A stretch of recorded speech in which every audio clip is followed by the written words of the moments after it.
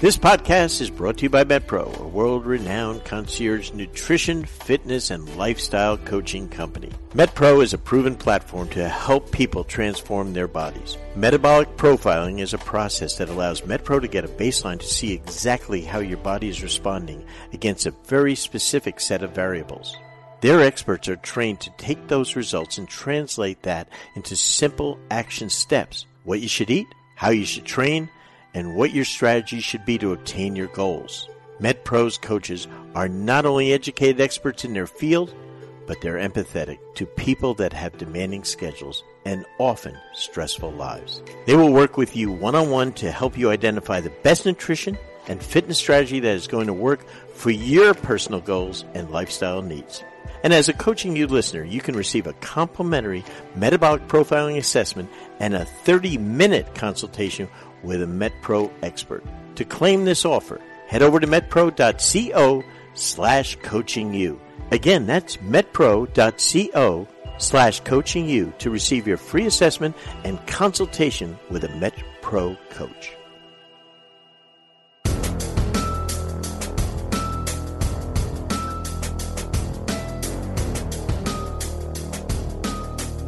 Hey, welcome to another Coaching You podcast with the coach, Brendan Suhr. I'm telling you today, Pat Williams, the most prolific author that I know. And John Gordon's like my mentor and the guy that's got so many books out there, but he makes John look like he's in kindergarten. Pat Williams, who I worked with the Orlando Magic, went 51 years in the NBA. He has written his 100th plus book. 100th. And so today we're going to talk to him about something I really believe in strongly, about building teams and about leadership. He just wrote a great book called Character Carved in Stone. And I'm telling you, it's all about West Point and all about 12 stones that they have on their great grounds at the United States Military Academy at West Point. Coach K does the forward. I think you'll find it incredibly interesting. But after this timeout, let's listen to Pat Williams. Fast Model Sports is the world's most comprehensive, versatile basketball coaching software to help power your preparation. Fast Model has developed the industry's best coaching software, including the #1 play diagramming and playbook software, Fast Draw. Fast Draw bridges the gap between whiteboarding and the digital world with an incredibly easy-to-use interface that can be used on both your computer and iPad to providing maximum portability for your own personal play and drill database. It doesn't stop there. Along with Fast Pro, they have other great programs such as Fast Scout, which helps coaches create clean, professional scouting reports customized for your team.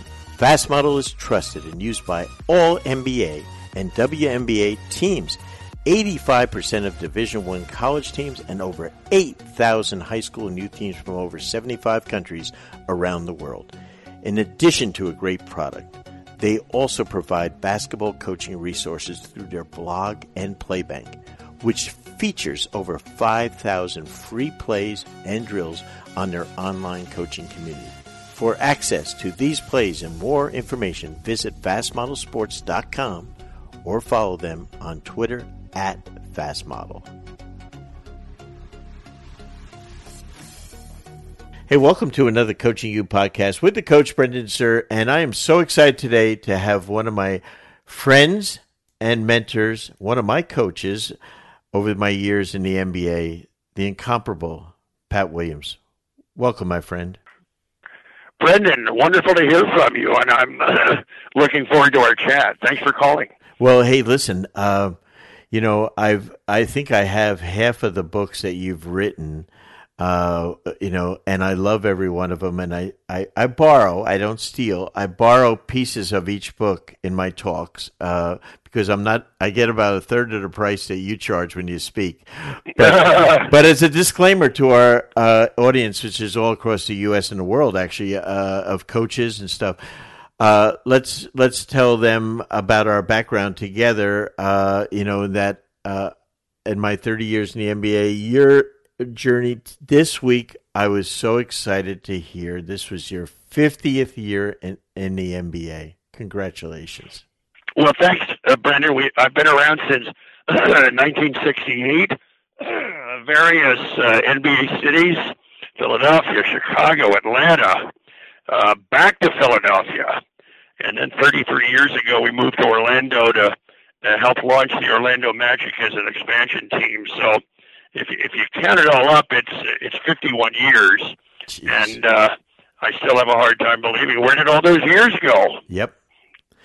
Well, I can remember now that one of my dear friends is the coach at Louisiana Lafayette, which is the old Raging Cajuns, as you know. And I can remember one night you and I were sitting there together, I as a young protege scout for the Atlanta Hawks, and I'm sitting next to this legend, Pat Williams, and we're there to see a kid by the name of Andrew Toney. And then you had this great habit of leaning over to us young guys and said, "Hey, Brendan, how's this Andrew Toney?" And I tell you everything I know about Andrew Toney, and you already knew everything about Andrew Toney. And if I'm not mistaken, did you draft him 8th? Well, actually, it was 10th. 10th. In 1980. Yep. We had, from a prior trade with the Indiana Pacers, we sent a young forward years before. His name was Melvin Bennett.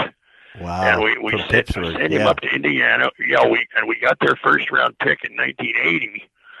And we knew Tony. We'd seen him. We had great interest in him. And sure enough, he was there at the 10th pick. And we took him. And, well, let's put it this way, Brendan. People, unfortunately, have forgotten what a great player he was. His career ended prematurely due to foot and ankle problems that he just couldn't overcome. But for about a 5-year period, there was probably, there weren't too many guards who were more destructive than Andrew. Yeah. He was amazing. And I think, if I'm not mistaken, that was the year that you brought Billy Cunningham into coach, and our buddy Chuck Daly came as his assistant with the great Jack McMahon, right? Well, Brendan, here, Billy became the head coach in the fall of 1977. Okay. He replaced Gene Shue. Right. And Billy, when he took the job, said, "I want Jack McMahon to stay, but I need an assistant." And he said, "I'd like to try and see if we could get Chuck Daly." Well, at that time, Chuck was the head coach at the University of Pennsylvania, but we had gotten signals that Chuck was interested in getting into the pro game. So I went over to visit with Chuck. I remember after practice sitting in the Palestra, talking to Chuck about joining Billy's staff, and Chuck wanted to do it. How about that? We negotiated. Chuck said to me, "I've got to have at least $35,000 before I could do it." And I said, "Okay, Chuck, we can do that." And Chuck resigned. He left Penn, came right away to join Billy's staff. And that's how Chuck Daly's pro career began. I know. I was so blessed to have been with him the last 12 years he coached, and in Detroit and New Jersey. And then, of course, when you brought us with John Gabriel to Orlando Magic with the incomparable Julius Erving, that was what a treat. What a treat to be with those guys and you. You're a great leader, Pat, but when I read this, and I read everything you write, so when I pick up Character Carved in Stone the other day, and I read about the 12 core virtues of West Point, which I'm really into West Point for leadership, I said, this could be the best work you've ever done, brother. That's how good it is. So tell me about why you did it, first of all. I love it. Well, Brendan, here's what happened. A few years ago, the athletic director there, Boo Corrigan, invited me to come up and speak to the Army teams, men and women's teams, all sports, and the coaches. I agreed to do it. I went up there, had a marvelous time doing that. And then, after I was finished with the talk, they gave me a tour of the campus. And that's a beautiful setting. It's a powerful experience just to tour the campus. Well, we eventually ended up in a little park called Trophy Point. It looks out over the historic Hudson River, and we were touring in that little park, and I noticed a bench, a stone bench. But I kept looking further, and I noticed winding through the park, there were more benches. I counted them. There were 12. And that prompted me just to go over to one of the benches just to see what was going on with the bench. Well, I noticed at the end of the bench there was a word carved into the stone on both ends of the bench. And I kept looking at all the benches, different words carved in, words like courage, like loyalty, like integrity, like responsibility, like trust, those kind of words. Mm-hmm. And then I thought, gosh, there's got to be a backstory here. Well, sure enough, there was. The West Point class of 1934, on their 50th reunion, 1984, they donated those 12 benches as a gift to the school.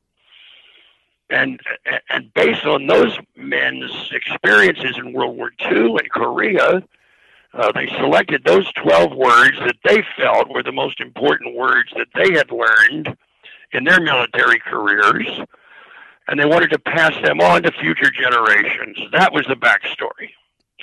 And then I thought, I never knew all this. In fact, I'm not sure many people knew about it. So we went to the publisher and I said, here's the idea.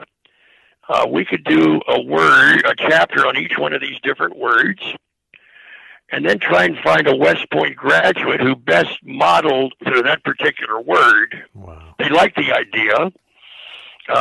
We began to work on it, and we were quite excited to find these West Point graduates and where they fit. And then we began to search for unusual stories or little tales about these men or women and where they might fit. We had a good time putting it together. And Brendan, right away, we thought, boy, if Mike Krzyzewski, a West Point grad, could do the foreword, boy, that would be great. And immediately when we contacted Mike, he agreed to do it because he's West Point through and through. Yes. Even to this day. So, Brendan, that's what happened. That's the background, the backdrop, and the book has been out for just a few months, but we're greatly encouraged by the initial reaction. Well, I think the coaches that we have that follow us on Coaching You are really going to get excited by that, because so much we talk about in coaching is about culture, Pat, right? And culture starts with values, core values. So if we could, can you explain, like compassion? How does compassion help? Let's take it in terms of maybe a coach or or any leader. Well, here's where we started. In that first word, compassion was on one of the benches, and we looked around and we thought, and we ended up writing about General Ulysses S. Grant. And people might say, Grant, Butcher Grant, who led the Union forces, toward the end of the war. But as you study Grant, he was a man of great compassion. He had great compassion for his soldiers.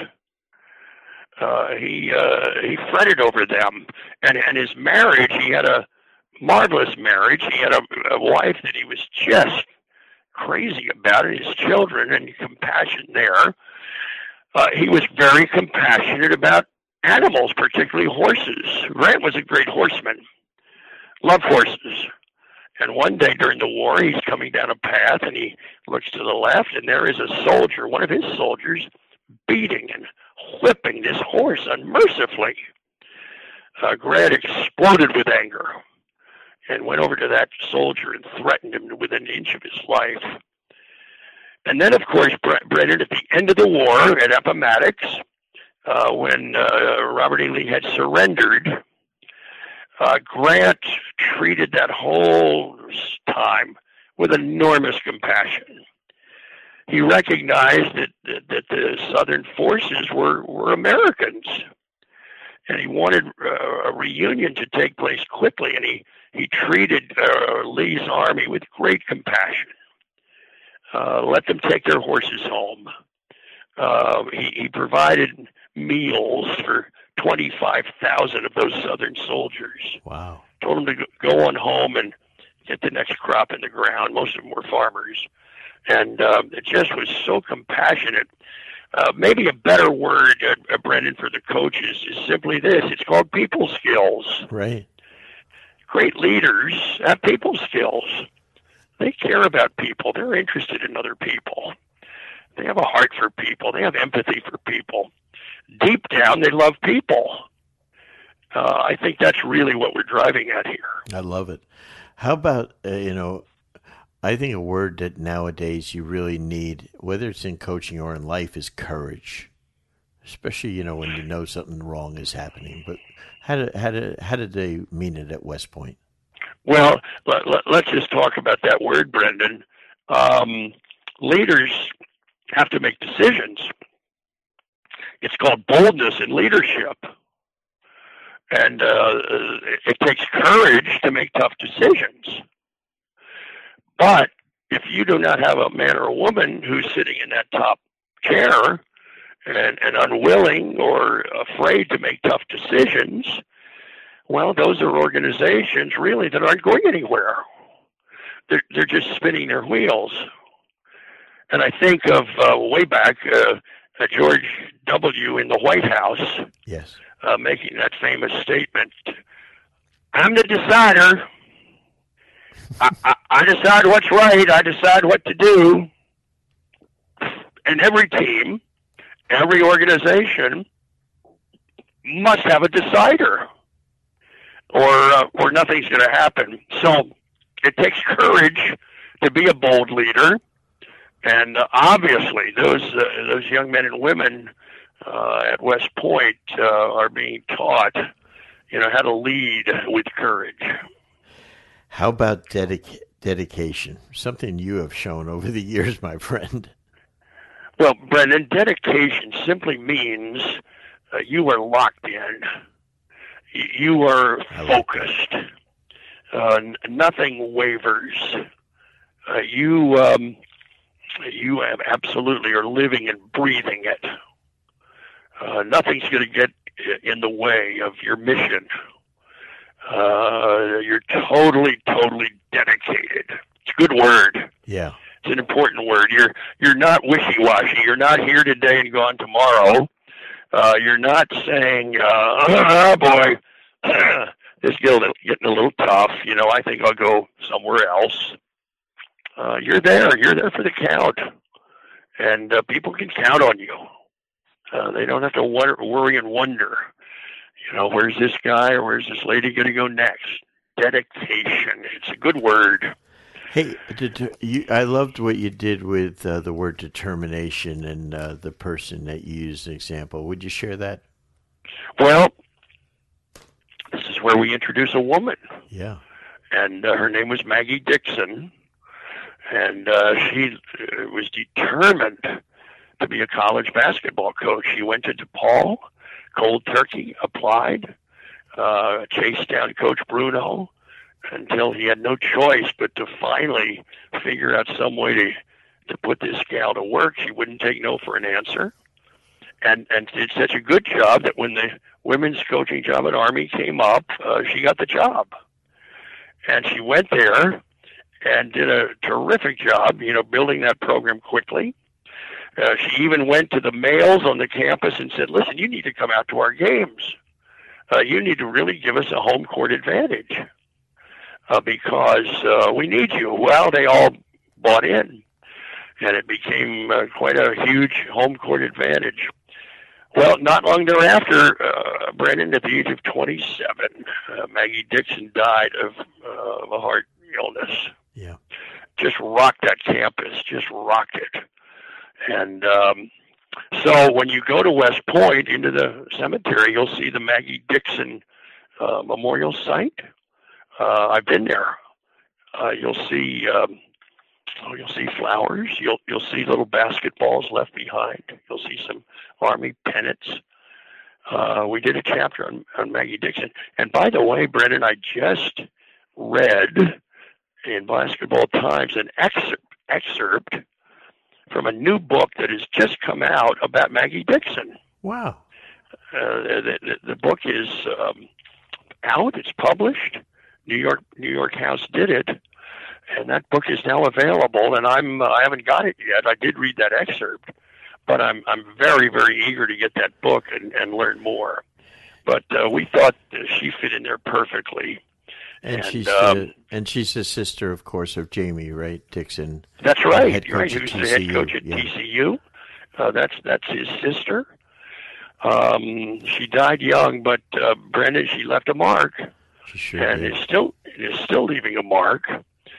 She's still remembered up at West Point, even though she was there just a short time. She's remembered with great fondness. Let's take a second to tell you about one of our partners, Dr. Dish. Dr. Dish basketball shooting machines are the most high-tech and durable basketball shooting machines on the market. Each shooting machine was designed specifically for high-repetition training to allow players to improve through technology. Dr. Dish offers game-like training to give hundreds of shooting reps in just minutes and provide powerful analytics to help players improve their game. Dr. Dish has also introduced Skill Builder, which is the first of its kind in the basketball shooting machine industry that enables players and coaches to stay connected, design and upload training exercises, and instantly receive feedback on their workout, allowing for real-time adjustments and improved performance. It is, without question, the most innovative basketball training machine on the market. To learn more about Dr. Dish, log on to drdishbasketball.com or follow them on Twitter at drdishbball. Don't forget to mention Coaching You and receive $300 off on your next Dr. Dish purchase. That's right. Mention Coaching You or the podcast and get $300 off your Dr. Dish. A word that we need to get back into a little bit of our cultures in the world, not at West Point, of course, is dignity. What did you learn there, Pat? Brendan, isn't that just treating all people with respect, valuing the CEO as you do the janitor, and not big timing people, reaching out to them and making people feel important, making people feel that they're part of things. The word respect does come to mind, but you go out of your way to just be a class act. I like that they didn't pick that word class, but I think it's kind of associated with dignity. Yeah. And you carry yourself with dignity. The way you dress, your actions, right? Yes, and the way you care for yourself, the way you look, the way you stand, the way you engage with people. So you need to have dignity as part of your life, so that you come across, as really a special human being. And by the way, when I think of dignity, I think of our friend Chuck Daly. Yes. I mean, he carried himself with great dignity, the way he dressed, the way he had his hair prepared, the way he walked onto the court. Chuck was a man of dignity. He took great pride in how he looked and how he came across, and how people viewed him. It was always a great sight to see Chuck at his zenith. Chuck, Pat, and you were so fond of him and such an important part of his life. But the thing about Chuck that people didn't know, they saw the great-looking guy, the great-looking clothes, and, the guy that was on TV, and all the time. And the thing that people didn't know about him that I think really separated him from other coaches was he embraced everyone's job.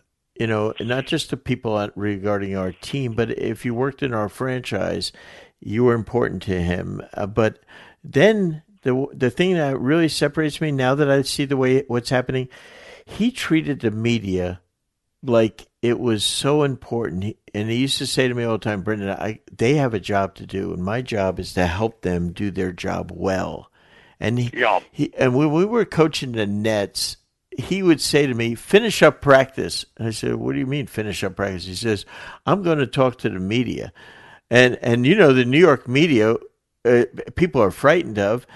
And I'd do the last half hour of practice, and here he is out there and having the time of his life with the toughest writers in the world.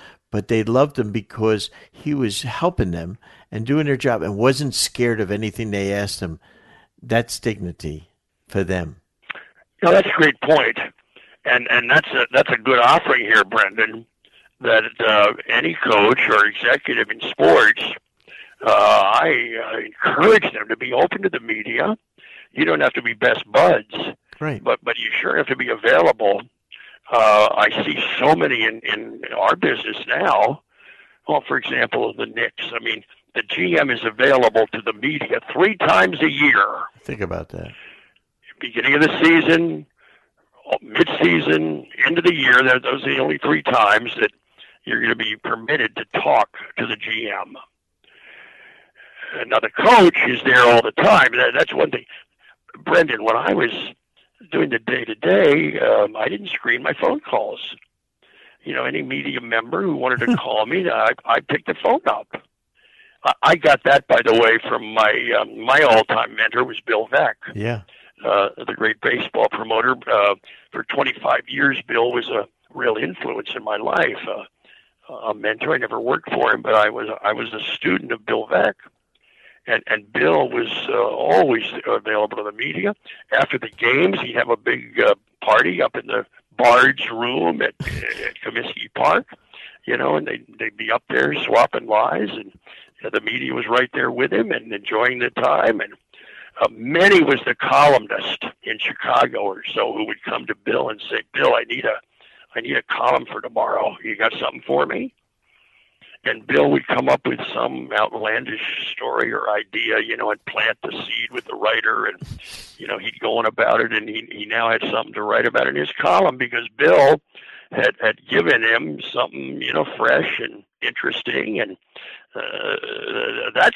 I think that's the smartest thing in the world you can do.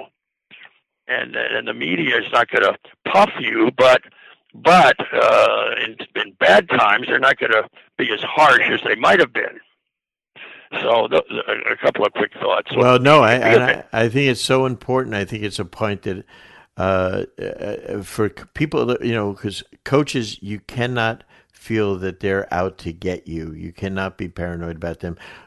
We used to approach it with Chuck as they are giving us so much free publicity. Take advantage of it. They're willing to give us all the advertising we want, and you were a master at it, and I think it's important. Pat, discipline. And Brendan, let me say one other thing. Sure. Many of those writers know more than what's going on than you do. That's why I always would love to spend time with Bob Ryan. Yes. When he was covering the Celtics, my dear friend Phil Jasner, who covered the 76ers for the Philly Daily News for decades. Died too young, but Phil was wonderful to talk to. Off the record, you just talk basketball with him because and share stuff. It was wonderful. When I went to the Pistons back in the front office after Magic actually, and Joe Dumars took over as president, and I was running day to day, and Phil Jasner called me up one day and he said, "Brendan, off the record, are you trading for Allen Iverson?" I said, "Yes." And he says, "Okay, that's great." I said, "Phil, that was off the record." And he said, "Oh, shoot, yeah." But you know what? And he never wrote it. Yeah. That's the type of relationship we had with those guys back then. Yeah. Yeah, there was the word is trust. Yeah. And that's an important part if you're running any operation. Yeah. You've got to have trust across the board. Now, you, my friend, are one of the most disciplined human beings in the world, as far as the ultimate runner, marathon runner, and all that good stuff when you were a baby. But how important, and I know how important, but talk about discipline, the West Point way, and then the way you see it for a coach. Well, listen, Bobby Knight who started his coaching career at West Point, has said this: discipline is doing what has to be done, doing it when it has to be done, doing it the best it can be done, and doing it that way every time you do it. Simple. Pretty good definition. Simple, yeah. And the word really is self-discipline. You see, in raising our children up to a certain point, we are providing the discipline. Here are the rules of the house. Here's what we expect. Here's the punishment if you break the rules. I mean, we do all the disciplining. But eventually, if young people coming up, into their teens or late teens, if they have not learned self-discipline, they're going to be in trouble. Because at 18, they're leaving. They go to college, they go into the military, they go to work. Those really are the three options, unless you're a bonus baby in baseball. And if you have not learned to discipline yourself when you become a young adult, well, other authorities are going to have to do it instead. Brendan, every prison in our country is filled with young men, primarily, who couldn't discipline themselves, who couldn't say no when the gang is all saying, let's go do this. And in many cases, the kid knew it was not the right way to go, but he just could not self-discipline himself to do the right thing. And now the authorities have to discipline him because he couldn't discipline himself. And so parents have a big job in raising your children, about the importance of building discipline into their lives so that at 18 they know how to say yes when it's the right thing to do, above all saying no when they know it's the wrong way to go, but they're just either intimidated or peer pressure or something. Self-discipline is an enormous part of being an effective human being. Pat, integrity is sometimes I wonder where it's gone, right? I mean, and the people that have it, boy, we value them so highly. Obviously, a cornerstone of West Point and leadership, but how did your research prove out? Well, Brendan, Dwight D. Eisenhower, a West Point graduate, put it this way. He said the supreme quality for leadership is unquestionably integrity. Without it, no real success is possible, no matter whether it's on a section gang, a football field, in an army, or in an office. That's a quote from Eisenhower. Integrity, Brian, it comes from the root word integer, which means one. It leads to a word like integrated, and integrated society is one society. So a leader of integrity, well, they're walk and talk match. They're not walking one way or talking one way and then walking in the opposite direction. I ran into Ken Whitten, who for many years was Tony Dungy's pastor in Tampa. And Ken said to me, here's the deal with Coach Dungy. The tongue in his mouth is always pointing in the same direction as the tongue in his shoes. And then Ken added, he said, whenever Tony has left a city after coaching there, he said that city is better off for him having been there. Integrity, boy, it's a key word. Now, mentioning Eisenhower, we write in the book that Ike was in the Philippines. This would be in the 1930s. He was serving there under Douglas MacArthur, and there were other generals there. Well, the Philippine government was just so grateful and thankful to the United States for sending those men there that they wanted to do something for them. So they decided to give those generals, some of the generals, some very meaningful amounts of money. They gave MacArthur $500,000. Oh. It was not illegal. Eisenhower had a significant offer to him. He declined. He turned it down. He said, I just don't feel right about it. He said, I'm getting paid, and he turned it down. Now, Brendan, back in the 1930s, I don't know what the amount could have been, $200,000. I mean, that back then was like millions. Sure. But Eisenhower, and the other generals, as I said, they were not wrong. They were free to do that. But Ike just didn't feel good about it. He thought it threatened his integrity, and he declined. Interesting. Boy, oh boy. we could do a whole book on that. We always talk about loyalty. As in sports, loyalty is huge to our country, to our family, etc. But how did they define it at West Point for you? Brendan, I think it starts with respect, up and down the line. When there's respect in an organization or on a team, you've got something really special. Mm-hmm. And then I have learned respect leads to trust. And when you have trust in an organization, that bond is getting stronger. But it goes on. Trust then leads to loyalty. Loyalty means that you're in there. You can always be counted on. I can always depend on you.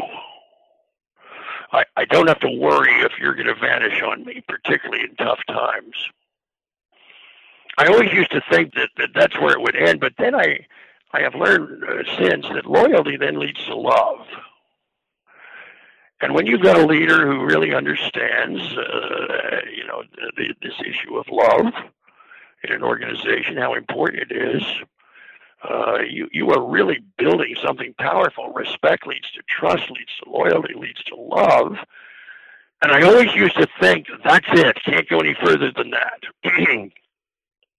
But now, I think you need to add another step, and that's simply called friendship.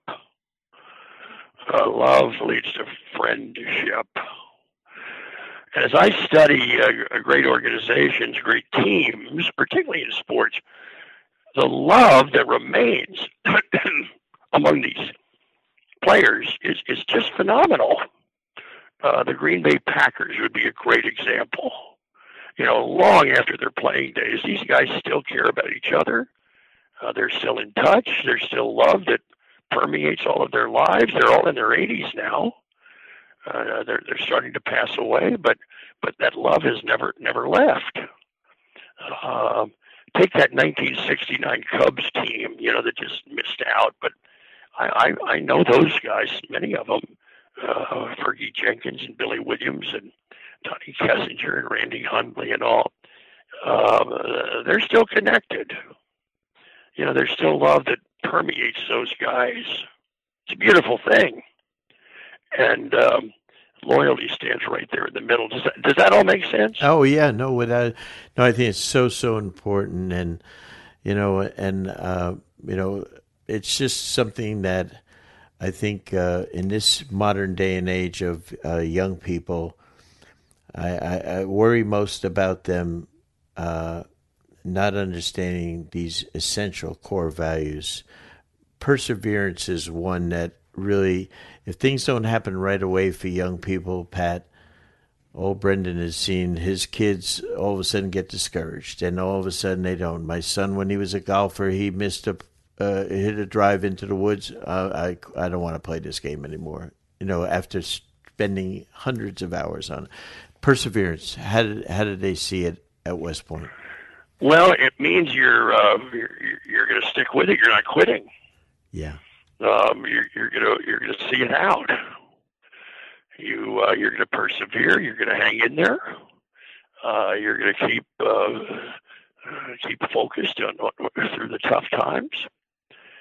The Apostle Paul, way back, Brendan, made an interesting statement. He said, "Be not weary in well-doing, for we shall reap if we faint not."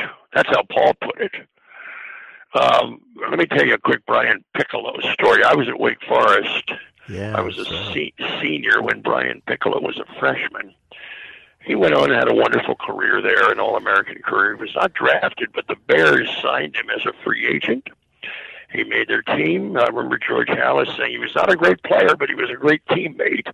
Mm-hmm. He and Gale Sayers roomed together. Yep. First time a Black and White had roomed together. Anyway, I arrived in Chicago in the fall of 1969 as the GM of the Bulls. Brian was there. We were reunited in Chicago for a while. But it was that winter, it was announced that he had cancer in his chest. Ugh. And that could be dealt with today, but back then it couldn't. And in June of 1970, he passed away, leaving behind a young wife and 3 small daughters. Anyway, during that period before he died, Brian had a business card printed up, and he handed it out to people that he encountered, and it simply said on the card, "You can't quit. It's a league rule." I still have the card. How about that? Yeah, so I think that's good advice. Yes, for anybody. You know, when you're into something, a baseball term, bull your neck. You know, that's what managers back when I was playing, they would yell at you, "Bull your neck now! Come on now!" That means you're really grinding. You know, you're really into it. You're not going to back out. You're not going to back down. I like the term "bull your neck." I do too. I'm going to use that. We're going to borrow that from you, Williams. Yeah. Let's hear from one of our latest sponsors, Max One. As you know by now, Max One is the all-in-one coaching app that allows your team to train, communicate, and stay organized all in one easy-to-use spot. With all these useful features for one low price, I can't emphasize enough the value Max One can bring to your program, especially as the summer months heat up and you continue to plan your off-season. I know how hard it is to keep your athletes engaged once summer hits and your team starts to head in different directions. I'm confident Max One can solve these problems for you and keep your program connected to help ensure you run the most effective off-season as possible. Max One allows you to create individualized workouts for each player on your team with videos attached and deliver them right into your athlete's phone, eliminating spreadsheets and paper handouts. And you can then combine these workouts into an entire off-season program tailor-made to fill the weeks leading up to your season so that your athletes stay in the gym all summer long. You can even track your athletes' progress on the Max One leaderboards to see the work your team is putting in, keeping everyone on the team accountable while encouraging a culture of competition. I also love how the calendar feature allows you to keep everyone in your program on the same page. Workouts, schedules, open gym, or tournament games can all be organized via color-coded schedules, ensuring your athletes are in the loop with details on whatever events you have planned this summer. To learn more about how Max One can help you run your program this off-season, head to their website at gomax1.com. That's gomax1one.com and schedule a free 15-minute demo with a Max One program specialist. As always, mention that Coach Brendan Suhr sent you and receive a special discount if you decide to purchase. Again, visit www.gomax1.com right now to schedule a free demo. You won't be disappointed. How about responsibility, my friend? You have an awful lot of that with your siblings at home. Here's what we did. We feature Mike Krzyzewski there. And Mike tells the story that he was a plebe at West Point, 17 years old, I guess. And it's a January day, very yucky and cold and sloppy. And he's walking to his next class with his roommate. His shoes are perfect. His uniform crisp. And suddenly, in the walk, somebody steps in a pile of gook, and it splashes all over Brian's shoes. And he has to make a decision. Do I dart back to my room and fix this, or do I try and get to the next class and deal with it there? And wouldn't you know, he is intercepted at that point by a upperclassman, an officer, who stops him, challenges him on his shoes, and Mike begins to say, but I was just walking across the campus, and an upperclassman stepped in, and he was interrupted harshly by this officer who said, "At West Point, young man, When challenged, you have one of three answers: yes, sir; no, sir; no excuse, sir. And to this day, Coach K is now in his early 70s. Yes. But he would tell you that lesson way back really was a turning point in his life, particularly as a young leader. He said, from that point on, I took this position. This was done well, and I did it. This was done poorly, and I did it. But in either case, I am responsible. I'm not going to blame others. I am not going to point fingers. I am not going to develop a case of instant amnesia when something doesn't go right. I am responsible. And Mike said that situation has never left him. Good point here, Brendan, and that is, do not waste stories or incidents that happen in your life. They all have value. Yeah. Even if it's a negative thing, but save those stories. Remember them, because it's those little incidents really that help to form our life. I use your index card system still, my friend, to put my stories down to save them. Good. Yeah, it's fabulous. You know, Mike. Brendan, I tell leaders everywhere, save your stories. Yep. Write them down. Don't trust your memory. Not at my age. Nope, not at my age. I ain't trusting them. Keep them filed. You know, because we are hardwired to retain stories, not PowerPoints. Yes. Thank goodness. Hey, we love stories. They're the best teaching tool there is. Coach K, who's one of my dearest friends. One of the things that after his, he had the Olympic experience with Chuck, and with the Dream Team, and then, he is then gone on to be our greatest men's coach ever. And one of the things that I love, and then Mike wrote the great book, The Gold Standards, and, building teams. And if you remember his 12 or 13 standards that he recommends, number one, and you just prompted it, was no excuses. No matter what, there's no excuses, men. Can't blame the refs.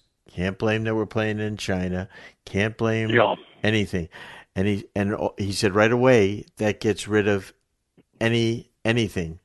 And all of a sudden, it allows them to focus better. And I think that's brilliant. Yeah. So simple. Hey, Brendan, I got to tell you this quickly. I got a call from the old referee, Dick Bavetta. My dear friend. He's retired up in Ocala, Florida. Special guy, 39 years reffing in the NBA. And I asked him, I said, Dick, what would happen if you really knew that you had missed a call and the coaches are just ready to attack you? I said, how did you deal with that? Mm-hmm. And he said, I would run over in front of him and I would just say softly, I think I missed that call. He said, I think I missed that call. And immediately it was defused. Yes. He said they would sit down and it was the end of it. Good statement. He's one of the very best because of his people skills. Oh, wasn't he something? And the other referees were very jealous of him because I called him the mayor. Chuck and I, we called him the mayor because everyone loved him. Everyone loved him. He's like Buddy Dyer, right? Everyone loved him. And no matter what happened, so he missed more calls that he would tell us he blew. And what are we going to say? 100%. That's okay, Dick. But I loved him because of that. And he just loved people. He loved his business. 3,000 games in a row he reffed. I mean, some ridiculous thing. Remarkable. How about service? A worthy Hall of Famer. By far. Absolutely. How about service, Pat? Brendan, let me talk to you about that for a minute. I believe that we serve first and then we lead. Serve first. Yep. Another way of putting that word is a servant's heart. Yes.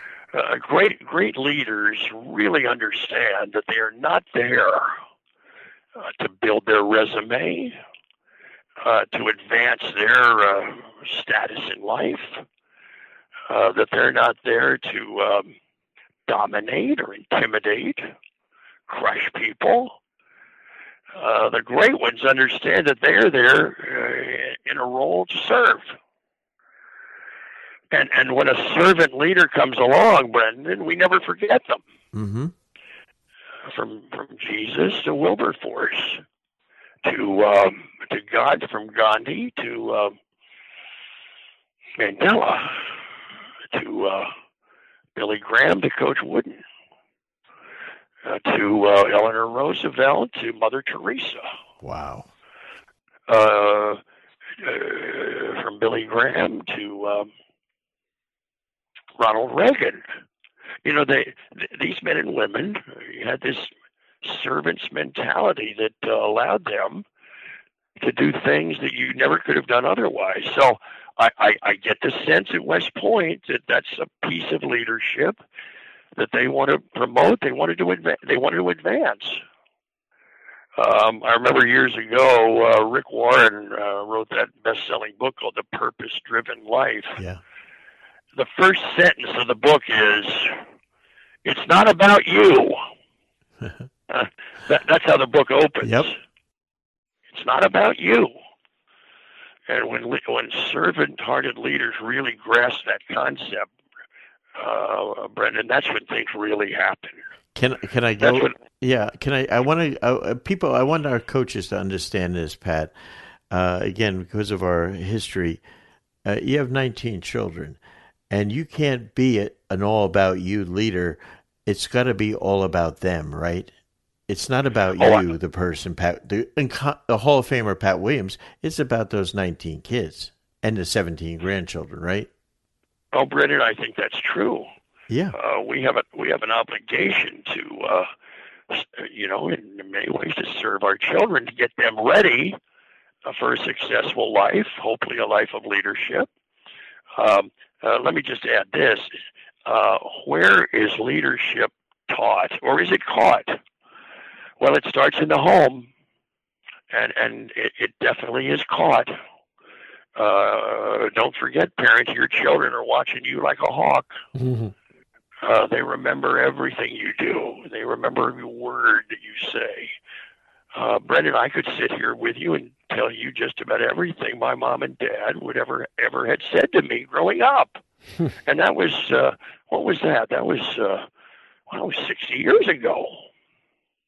So parents, and I keep telling them, keep investing in your kids, keep investing.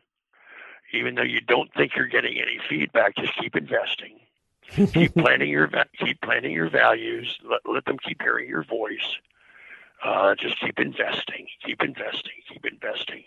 And then, I don't know, when they're maybe late 20s, you begin to hear wonderful stuff. Yeah. You know, Dad, you were right about that. Yeah. Or, Mom, when you used to tell me all the time about this, and this, well, guess what? I believe it now. Because they're out on their own. Maybe they have families of their own. And now they're beginning to, see life through different glasses.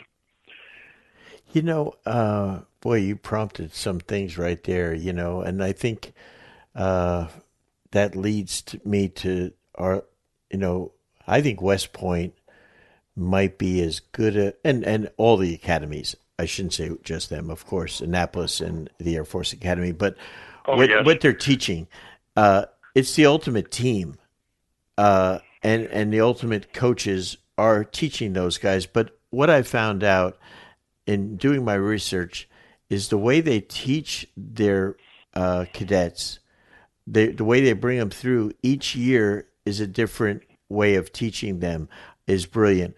But it all comes down to, at the end, the most important component of a team or of a leader is that of trust. Well, Brendan, let's talk about that for a minute. If you don't have trust among people, you're going to have breakdowns all the way through. Many years ago, the Dallas Mavericks came to Orlando for a game, and Bob Ordigal, longtime college coach who was then a television analyst for the Mavericks, he saw me and he waved me over, and he said to me, Pat, he said, I finally have figured out basketball. I said, Bob, what do you mean? He said, well, here's what I've figured out. He said, if I have the ball and I pass it over to you, I trust you enough to pass it back to me if I end up more open than you. and then he stopped. And I said, Brendan, what, I said, Bob, what's that mean? He said, well, I said, say that again. Well, if I have the ball and I pass it to you, I trust you that you'll get it back to me if I'm more open than you. And he said, that's all there is to basketball. I said, wow. And I underlined the word trust. And think about it. You don't know what's going through a player's head all the time, Brendan, but most of the time it is, I got to get me a shot. I've got to get some shots up here. I'm having a bad night.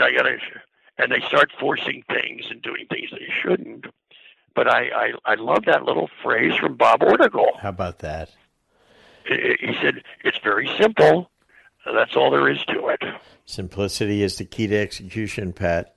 Absolutely. And trust enough that I can get it over to you if you're wide open, and I would have to force up a shot, but I can get it to you because you're open, and there's trust that's built among these athletes.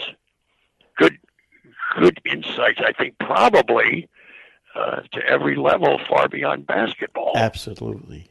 Pat, for some of our coaches that aren't as familiar, to have even a concept of some of the players that you've been involved with over the years.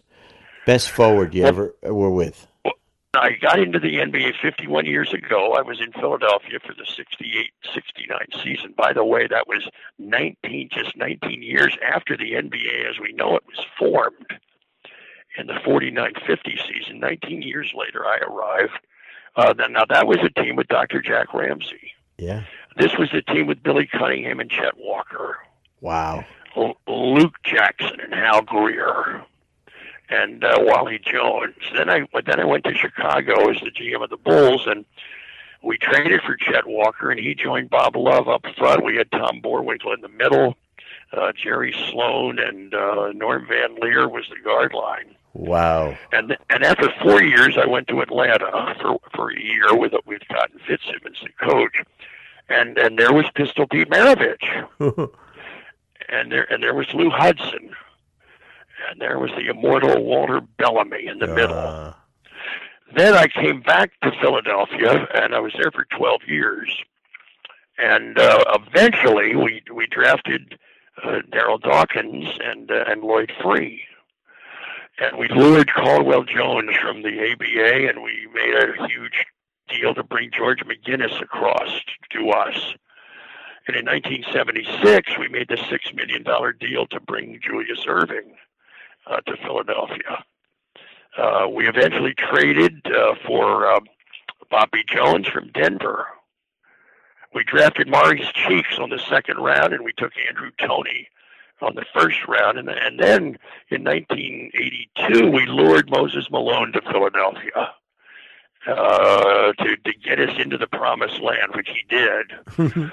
After 12 years, I moved to Orlando to help start the Magic up as an expansion team. Nick Anderson was our first draft choice. Dennis Scott was our second draft choice. And in 1992, we won the lottery. And that produced Shaquille O'Neal. And a year later, in a miraculous lottery miracle, we won it again, and that produced Penny Hardaway. Eventually, in free agency, we lured Tracy McGrady and Grant Hill to Orlando. And then in 2004, we won the draft lottery again and took an 18-year-old high school center from Atlanta named Dwight Howard, who did wondrous things here for us in his youth. Yeah.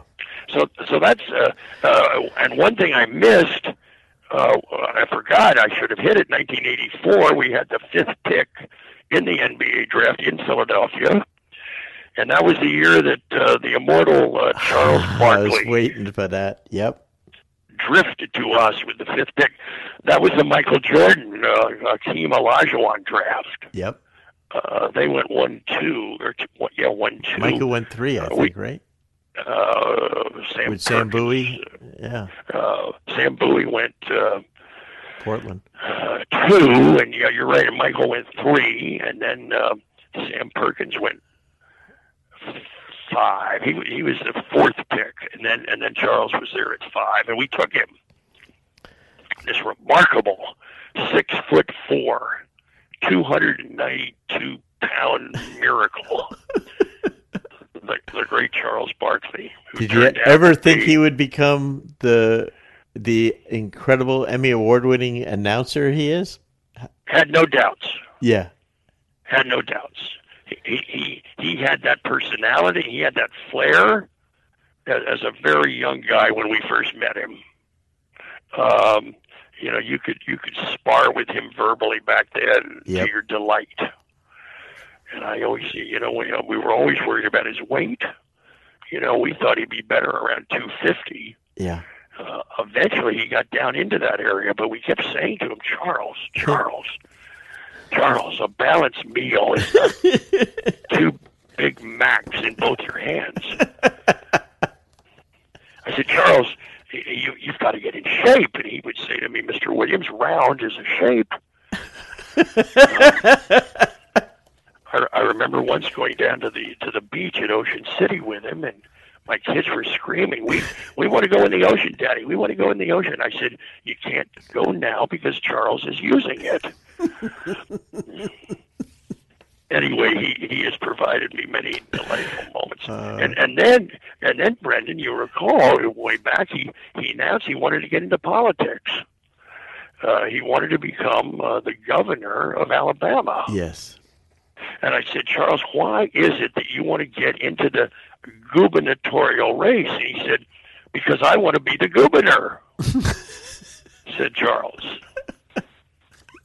So no, nothing he says or does surprises me. And, that is so great. And he's very refreshing to listen to because you're gonna get unvarnished Charles. Yes. Charles Barkley turned loose. Brendan, how do you think we've done for the last hour? I'll tell you what, it just flies, man. I tell you what, I think we're going for a second hour. But let me wrap up by saying, first of all, it was an honor and a dream to work with you in Orlando. I wish I could have done 30 years with you. Would have had more than 2 championships. But you're just incredible. Chuck loved you so much, and I know it was mutual, and so that was just so great to watch the two of you be together again. But you're probably, and you gave us a little tease at the end there, my friend. One of the best speakers I've ever heard in my life, and one of the funniest. But if people wanted to get you to speak to their team or group, how could they do that? Hey, Brendan, let me just leave my email address, Sure. pwilliams@orlandomagic.com.